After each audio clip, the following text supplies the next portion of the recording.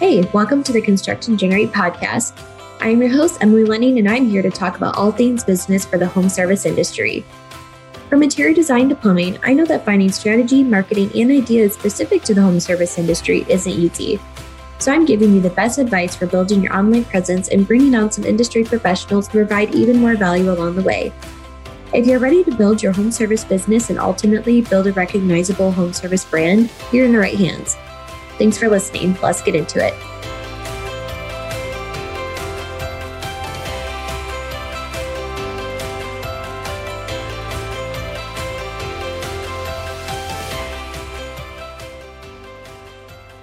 Hey everyone, thanks for tuning in to Construct and Generate. I have Lance and Alex here from F9 Productions. I'll give a little intro of them here and then we'll kick it off. Lance is a unique design professional. He has over 20 years of hands-on construction experience. He has worked in the field as a carpenter and independent contractor spanning throughout North Dakota, Montana, and Idaho. His hands-on construction experience combined with his impressive credentials give an edge to over many architects. His experience has enabled him to lead into sophisticated and complex designs with the utmost understanding of their constructability. Alex grew up drawing wars of ants versus bees, playing backyard baseball, visiting architectural sites, and being obsessed with Frank Lloyd Wright. After graduating from high school, he joined the National Guard as a heavy equipment operator. While enrolled in the Guard, he also attended North Dakota State University to start his formal training in architecture. Upon graduating, Alex worked under the world-famous architect Daniel Libeskind. Libeskind. From there, he teamed up with his best friend from college, Lance, and together they created F9 Productions. And I also want to say your superpowers. Lance's superpower is ability to write an email while eating an apple and listening to his favorite podcast. And Alex's is great at eating chips. I wanted to include those there. Thanks for having us. But that's completely wrong. Lance is getting super old. He probably has 30 years of experience instead of 20. Oh, okay. I know exactly. I've had to this morning, literally just the meeting just before this, I announced my age and then it's closer to 30 now. It's almost 26 years. So you're wow. Yeah. Yep. Impressive. That's amazing. Thanks guys for being on today. You guys have an amazing background as we heard from your intro. So I'd love for you guys to just start off by giving us some background of what started F9 Productions and how you got to where you are today. Yeah. So we met in college and at first we were rivals and then we became fast friends in about third year, going strong into fourth year into fifth year. And by fifth year, essentially we thought, hey, maybe in 10 years, well, not maybe, probably in 10 years, we will start our own firm. We are on the top of this hotel with all of our professors, all of our families. That was kind of like our pact to each other, which would have been around 2018. So I went off to New York and worked for Daniel Libeskind. Lance worked for a couple great architects here, Studio HT. They both won Architect of the Year, so that's pretty impressive. And then the 2008 financial crash happened. And I got laid off first, and just because I was in New York and let Lance know, and he can talk about the steps that he took. But basically, I went back to school for construction management for a year, and then it hit Lance. Yeah, we both saw the writing on the wall. I think we've always just been the type of people that look at macro trends, and we saw the macro trend unfolding. And then Al obviously was at like the heart of the macro trend. Where he literally watched people walk out of Wall Street, where all the stock trading happens with their stuff, right? Like he watched the meltdown in real time. It was pretty incredible. So when we were forecasting and looking at those trends that were on the horizon and then happening in real time, we were like, wow, we need to look for different streams of income. And so one of the things I did is I said, well, there's all this content that needs to be created as we're transitioning from like 2D AutoCAD over to 3D Revit, that's just where we're at in the industry now. Like if you hire an architect, you should expect them to draw your building in three dimensions. So there was this huge gap of like, oh, there's just 2D objects, but now we need these 3D objects. So in short, I made a bunch of 3D objects, put it on this old website. It's called Turbo Squid. It got noticed by ArcCat, and now they're one of our sponsors on our podcast. We have this long-term relationship with them, and they ended up hiring us to make a lot of that content. So we had this really nice base level of work. And then Al went to North Dakota State again went back again for his master's of construction. He thought it was going to last only 1 year. It did not last 1 year. Then I landed a house down here. I landed a clinic that I actually even brought back to the other architects I used to work for. And then we had all that baseline of work. And I said, man, we have, I think I've got enough work for like a couple months. He was getting tired of it. He had to move back with mom and dad, hated it. Who wouldn't hate that as like a young strapping gentleman like Al? Sure. And he was like, I got to move out. And I was like, oh, come on down. How, the apartment kitty corner to mine, like our kitty, like up one flight of stairs from mine is open. Let's try it. Let's see if we can do it. So we did. Al moved down with just a little bit of money in his pocket, no furniture. Like had like lawn chairs for furniture. And we did we didn't do the garage. Everybody says like, oh, why did you start your business out of a garage? Amazon, IBM, all that other stuff. Our garage was his dining room. And so we are that true garage kind of story. So from 2009 to 2013, we basically starved paycheck to paycheck. And then eventually the economy started to take off. We got licensed. We could go after even more work. And then over a decade later, now we have 13 employees, 3 carpenters, 10 architects. We've won a bunch of awards. And here we are talking to you, Emily. Yeah. That's awesome. Thanks for sharing. I think what's really inspirational and something I want to ask you guys about is starting it after the crash, right? The crisis there. Were there any hesitations that you had starting this or really diving into it with that? Was there anything holding you back from that because of what you experienced? There was no hesitation because there was no other option. Meaning Lance had no other option but to feed his kids and his family and that. And while, yes, I could have stayed in, part of my parents' cabin house, Lance was going back and forth because he wanted to make sure there was enough work, blah, blah. And at one point I just said, I'm coming down. I literally have X amount of money and I'm going to go until I run out of money. And that's it. No other plan after that. Al had no option but to get out of his mom and dad's house. Let's be clear about that. Yeah. Right. So I think that was the biggest catalyst. And it worked out. It was good. And that's what's hard is that these days you don't have that. There was that kind of mini almost recession, but then everyone got paychecks. So, maybe there was some firms that were supposed to be born that weren't born because of that. Yeah. Yeah, that makes sense. Yeah. So with that, time out. Or they did it and they just had a way easier time at it. Yeah. Right. Yeah. So when you guys started this, were you like, I have no idea how to run a business or what are our next steps? Or do you guys have any entrepreneurs in your family or did you know what to even do when you decided, all right, this is where we want to go? Alex and I had the ability to always get side work when we were in college. He just every summer, he figured his different thing. And we fit on, Alex and I fit on so many levels as business partners. We're opposites on a lot of things, which then we end up complementing each other. But then there's obviously strengths where it's like, oh man. And one of the strengths that I noticed was exactly that is we could both get work. So I think that's one of if I was speaking to every entrepreneur out there or every budding one, it's like, that is really your biggest fear. I think it should be right away is like, can I get the work? Do I have the ability to get work? And if you can overcome that and actually prove yourself, running a business is it's hard. I'm not trying to say it's not complicated, but if you do some very fundamental things, you should be able to run a business and honestly figure out most of everything else out because you already know your craft and your practice, right?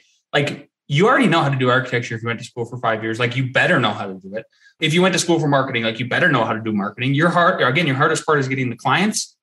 So some of the fundamental things that I would point out that I think everybody should do is like make a rule for yourself about communication. Our rule is if somebody contacts us, a client or whatever, we need to get back with them within 1 hour via text, email, phone call. If we can't do that, then 24 hours in a very certain amount of time, meaning like 7 a.m. to 4 p.m. Some people do that Monday through Friday, or 8 a.m. to 5 p.m. or like me 9 to 6. But it's very strict with that so that you allow yourself to have that downtime because the downtime is important for regeneration. It's important for creativity. Keep good. Number 2 would be keep as close as good as books as you can. And with the books, there's a couple different things. Like we used to just make sure we saved all of our invoices. We kept spreadsheets. Eventually we transitioned to QuickBooks. So you can you don't have to jump right into QuickBooks, get a bookkeeper. Just make sure you're keeping some kind of records for that. That's super helpful. And then 3rd would be make yourself a W-2 employee. Huge for people missing that. Like I even still preach to my wife about it. She refuses to do it because Alex's mom convinced us to do that right away. So instead of just like we have a pile of cash and then we decide, hey, we're paying ourselves this month. No, it was a set fee. That way we had a fixed parameter for like what to expect for the next payroll. But really where it came into play was 7, 8, 10 years down the road. As soon as we had to get some kind of loans for certain things, or even like getting that first lease, anything where it's like the uncreative people, bankers or people like that who have to just check the box, boom, they just check the box, W-2. You don't even mention that you're a business owner because that'll raise a red flag. All they need to know, those little box checkers, are W-2. Yeah. There's 2 more. We actually couldn't believe that people didn't do this, but a lot of people don't. And to be honest, Lance and I don't even do this right now, but I'll tell you why. The suggestion is you need to have a timer. You need to time how much you're working on each project so that you know if you're profitable or not. And that leads into, hey, here's our base salary. We know what we need to get. So we know what time we're spending on projects so that we don't literally spend 4 times as much time on a project than we need to. The only reason we don't do that well anymore is because some of our days are broken up into like 5-minute increments of talking about this project, getting a phone call about this project, getting a phone call about that project. So but all of our employees, the majority of time when we're actually spending a chunk of time on project, we'll do that. So please get a timer and do that. And then my suggestion for getting work, the only mistake that I've seen consistently is some people will come and they're trying to start a business or trying to start off on their own, and they tell the clients what they need or what they need to do. It's like, hey, I'm an expert in this, so you need to do this.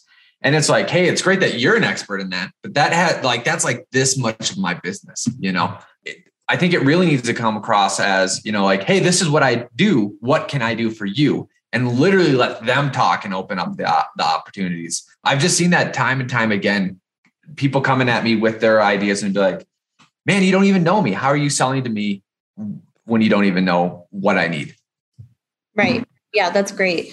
And I think too, back to your time thing and W-2, I didn't know that was a thing either until my CPA was like, why aren't you a W-2 employee? I'm like, oh, I guess I should do that. That was a huge win for me and my taxes as well. When it comes to your time, that is also something that I think a lot of people aren't doing when they are in a project-based business, which a lot of home service industry clients are. And like for me with marketing, it's okay, how much time are we spending on this client? And I think, I don't know if you guys do profit first, but that's something big kind of in my circles when it comes to marketing. But like when you're starting your business, you're splitting up your dollars and 35% owner's pay or some percent in taxes, et cetera, which I think is a good way to also take your finances and then realize, okay, where am I spending a lot of the time at? So that is something that I think I've heard a lot about too.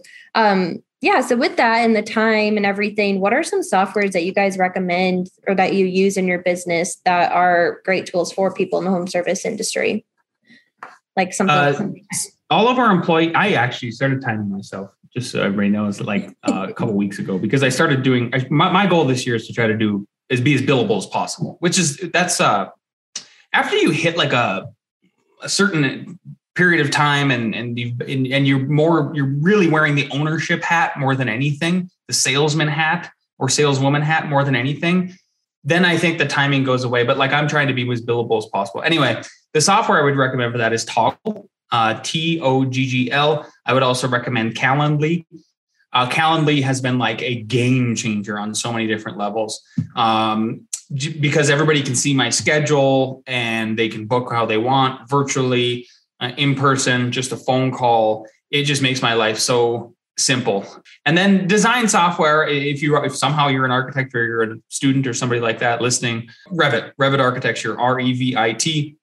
If you were looking to try to learn that, you go to revrocketship.com. That's the course that we put together for that. And then I don't know if I have any other ones that you recommend. I would say if you don't want to get into the professional softwares, you can get into SketchUp. SketchUp says that they're professional software. They're borderline. Some architects can use it if they only stick on residential or interior design, but just it's not cream of the crop, but it's a software people can use.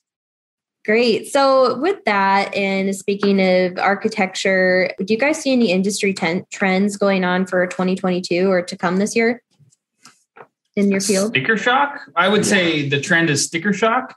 So inflation, if people, you, Emily, you know it because your team probably knows like how much we talk about inflation and economics, and it's so important as a business owner for you to understand that. If I had to recommend a book to anybody, if somebody said, hey, what is one book you'd recommend on economics as a business owner that I could read quickly and give me a primer and I would basically know the basics, it would be Economics in One Lesson by Henry Hazlitt. So the sticker shock is really the trend. And it's people trying their best to come up with creative ways on how to build with either less or a different material. And I got to tell you, it's the material. No matter how creative you get with the materials, I just don't think you're going to beat a system that is not beatable, because these exotic systems that you try to do for buildings like the shipping containers, people come to us all the time.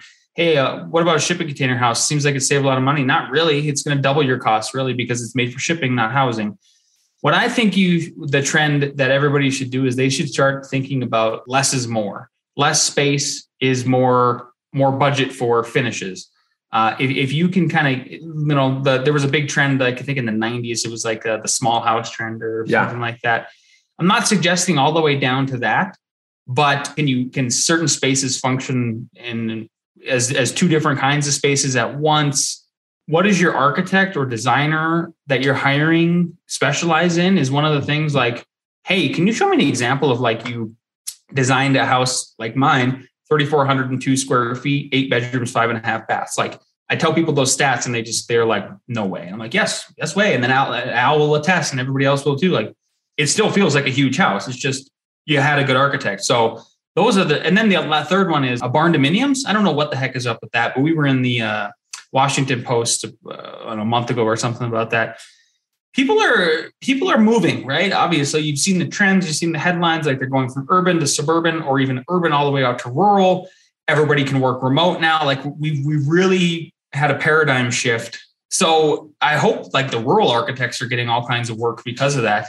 I'm not sure the cost really changes at all. So you really like need to think about, do I need as much space as I had before? Can I downsize? Can it still feel spacious? What are the architectural tricks that go along with downsizing and floor plan? It's probably increased ceiling heights. It's more windows. So you can still get that feeling of spaciousness. Yeah.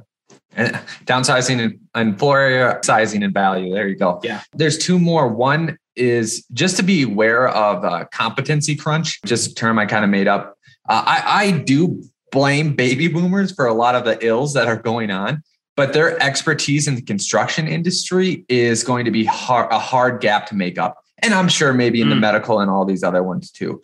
But essentially there is tasks that they could comprehensively do because of their experience. And now you have crews that basically need a playbook for everything. And maybe it'll just take a decade or so to kind of catch up. But I have seen it in every single construction trade from multiple different projects and multiple different contractors, all saying the same thing. And then the other thing too, just with supply chain issues with 2022 specifically, if that we're talking about, and the competency crunch, sometimes it might be hard then to get those specialized crews in on the time that you want. So then projects get kind of extended in time. Yeah. And do you guys think the housing boom is going to crash that we're in or the situation we're in right now is going to change anytime soon? I think I read someone predicted it's going to be another 10 years where the demand is higher than supply.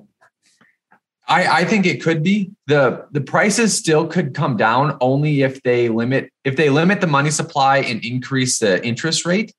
But that doesn't mean that there's enough housing. That just means that they're just stuffing people in the same boxes for more. You're living in your parents for longer. So I could see that here. I could see the demand stays high because of all these issues. the building just keeps staying low. Did you mean that in reverse? Like the supply is going to increase and that in 10 years, the supply will finally increase and the demand will go down? Yes. Yeah. So it'll kind of, yeah, I would. So that's whoever is predicting that kind of stuff, I would say, man, I love the optimism, great optimism, but I've never seen the government shrink in my life. Ever. I've only seen like a few like hints of freedom, right? Like people legalize cannabis and stuff like that. Like that's, whatever kind of subject you want to get into where the people have a little bit more freedom to do what they want with them and their property and all that.